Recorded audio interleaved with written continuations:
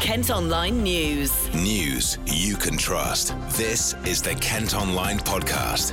Nicola Everett.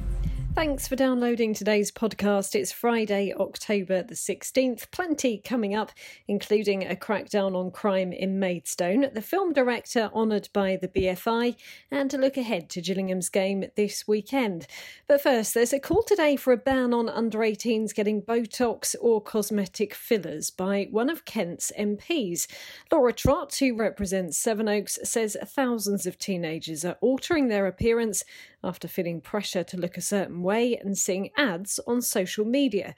Well, she's been speaking in the Commons and highlighted the risk of scarring and other health issues if the procedure goes wrong. No child needs cosmetic fillers or Botox.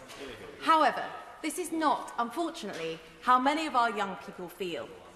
Social media exerts a huge pressure on young people to conform to aesthetic ideals, which is simply not obtainable without cosmetic surgery or interventions. And this, combined with their increasing availability on the high street and in people's homes, means that we have an increasing normalisation of cosmetic interventions among the young, procedures which risk ruining young people's lives. Alarmingly, this is an unregulated area, so the data we have on prevalence is very thin. But a survey in 2018 showed that 100,000 under-16s had undergone cosmetic enhancements, the most common being fillers. This is not just worrying for the mental health of our young people, it is worrying for their physical health too.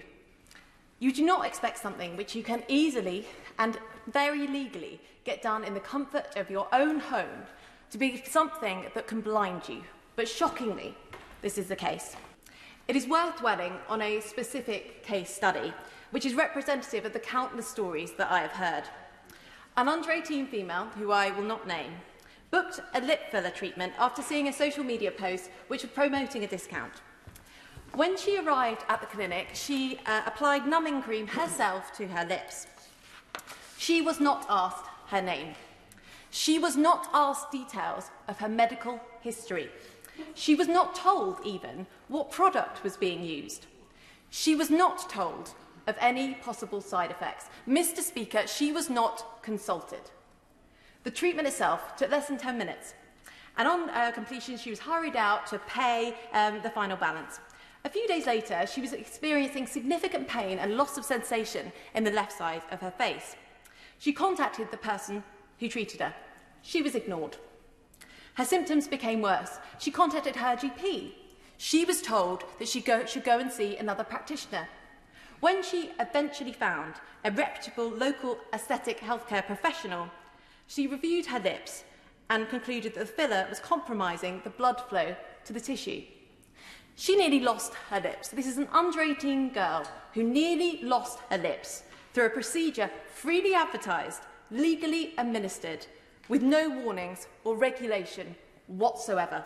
After that debate, the bill moves into the next step of becoming law. Elsewhere today, 2 men in their 20s and 40s from Maidstone have died after the flatbed van they were in crashed with a lorry on the M26.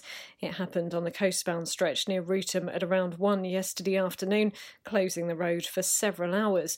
A third man, who was also in the van, is still in a critical condition in a London hospital. Investigators are keen to speak to witnesses or anyone with dashcam footage. A new task force is launching in Maidstone to tackle things like knife crime, drug supply and antisocial behaviour. Police are teaming up with the council, trading standards, housing associations and volunteers to try and make the county town a safer place. Well, it's hoped they'll also be able to proactively target rogue traders, fraudsters and burglars while engaging with residents, schools, businesses and community groups. Here's Kent's Chief Constable Alan Pewsley. The work today is the official launch of the Maidstone Task Force, which is a group of my dedicated officers with local authority and wider partners working together to directly address local concerns in Maidstone in the widest of context, and right at the moment they're focusing on the area of Shepway. So collectively we can solve problems that are here and now and work upstream, address the causes and then solve problems longer term. You mentioned sort of local concerns there. What local concerns are there? So some of the things we're dealing with at the moment are violence, knife-enabled crime, domestic abuse, antisocial behaviour, and things that are just really worrying and upsetting local community members. And that could be COVID-19 related issues, or indeed, as I say, antisocial behaviour. So it's directly focused on those concerns for these local communities. Matthew Scott is the county's Police and Crime Commissioner. The task force has been planned for a little while, and crime in Kent is down over the last year. But what we're trying to do is to work with communities to really galvanise support for the police and local authorities and bring crime and antisocial down further. There's lots more that we can do together, and I think this partnership will deliver that. Kent Online News. An outbreak of COVID-19 has been reported at Kent's biggest hospital, Medway Maritime in Gillingham. Several patients have tested positive for the virus on Will Adams ward. Bosses say they're taking action to stop the spread of the virus, including testing all inpatients and staff on the ward and carrying out enhanced cleaning. It's hoped a £5 billion theme park in North Kent will strengthen the case for much-needed improvements to Swanscombe Railway Station. The London resort, which has been described as Britain's answer to Disneyland, is due to open in 2024, but concerns have been raised about the impact it'll have on transport in the area. Now, a couple from Herne Bay say they feel like they're living on the set of The Birds after a flock of pigeons started nesting under their solar panels. At Kent Online, you can see pictures of more than 40 that are roosting on the roof of a house in Reculver Road. Now, a Kent man's debut feature film has been premiered at the BFI London Film Festival. Director Aline Khan from Gillingham is in the running for a £50,000 award for After Love, which is about a Muslim convert. The 35-year-old had to finish editing the movie during lockdown after filming in Dover and Calais last year. He hopes if he wins, it'll give him the time to work on his next project. It's an incredible opportunity, and it's a real privilege to be nominated for the IWC bursary.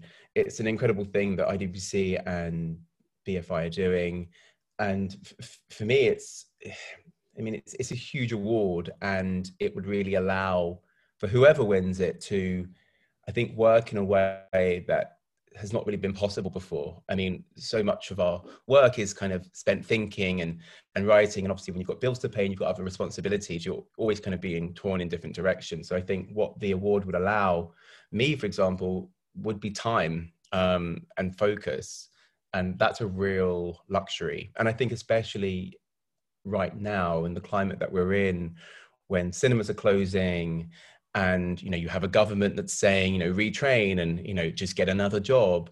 I think it's a real blessing to have this. If I was to win, it would really allow for some stability, I guess. And of course, it's for your debut feature, and it's set in Dover. Tell us about the filmmaking process. How long you spent on that? When did that all start? So After Love is drama, and it's about a woman called Mary who is in her 60s. She lives in Dover with her husband, and she's a Muslim convert. She converted when she married her husband, and they've been married for like 40 odd years. And he died very suddenly in the story, quite early on. And after he dies, she discovers a whole load of secrets, basically, that make her take a ferry to Calais and to investigate this big deceit that has kind of been perpetrated against her.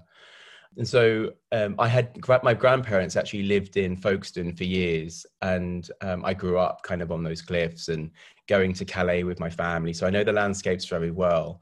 And when I was developing this story, there was something about the proximity of these two places, kind of two worlds that are very close, but are also very distinct and very separate, but kind of bounded by this stretch of water. And I guess the transient nature of these two landscapes seemed to kind of really fit in with the themes that I was exploring in this film. So it felt like a very natural place to set the story. A new escape room's opening in Folkestone to try and raise money for the historic Lees Lift, which you might recall has been closed for the past 3 years because of safety issues.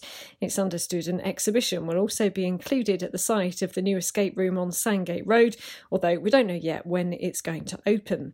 David Walliams is praising the work of school staff in Kent. He's recorded recorded a message to congratulate the winners of the Kent Teacher of the Year Awards. It'll be played at the virtual ceremony, which is being streamed on Facebook this evening. And an international arts event gets underway in Kent this weekend, and it's hoped it'll show just how important the industry is. The Canterbury Festival would ordinarily have up to 200 attractions, but has been scaled back to around 60 with reduced capacity because of the pandemic.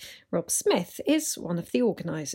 This year is actually Beethoven's 250th birthday, so we've got Joanna McGregor, who's a world-renowned pianist, and she's performing all 32 of his sonatas over 3 days, which is quite a mega task, really, and she plays most of it by memory. So over eight concerts, that will be taking place at the Shirley Hall. We've also got the barely methodical troupe Bromance. They're a circus trio, essentially. Do lots of acrobats and shows, all kind of about male relationships and kind of a cross between kind of being macho and sensitivity. And yeah, it's a really great show. Unfortunately, it's actually sold out as well. But yeah, we've got lots of other shows coming up. We've got Bumper Blyton, which is a kind of Enid Blyton parody or comedy, and it's all improvised, so that'd be quite chaotic and interesting.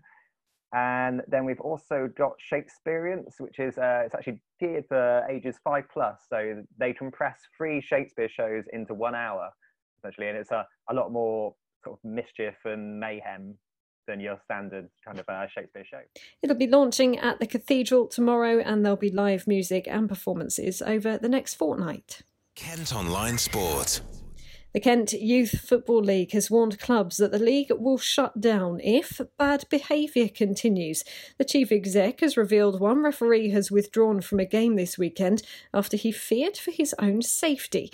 Ken Brooks says some managers' behaviour has been more akin to boxing, and players have been breaking opponents' noses or even spitting.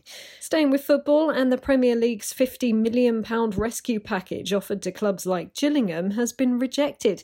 The EFL says the amount isn't enough to help those in the lower leagues stay afloat during the pandemic. Many smaller clubs are struggling financially because fans still aren't allowed in stadiums. Meantime, Gillingham will be looking to continue their good run of form this weekend as they travel up the M1 to MK Dons. The Gills are currently 4th in the League One table with just 1 defeat from their 5 games so far. Tomorrow's opposition are struggling at the bottom of the league and are yet to record a victory this campaign. But Gills defender Ryan Jackson says they can't be complacent. Obviously, no taking away from MK. They're still a good side. It's still early doors as well. We'll just try and approach it in the same manner as we did with Oxford. We know we've got to work hard. We've got to obviously stick together. And I think we could play a little bit better than we did against Oxford as well. So if we can implement all those things, hopefully we get a good result. Kick-off tomorrow is at 1, and you can follow the action on Kent Online and via Kent Online Gills on Twitter.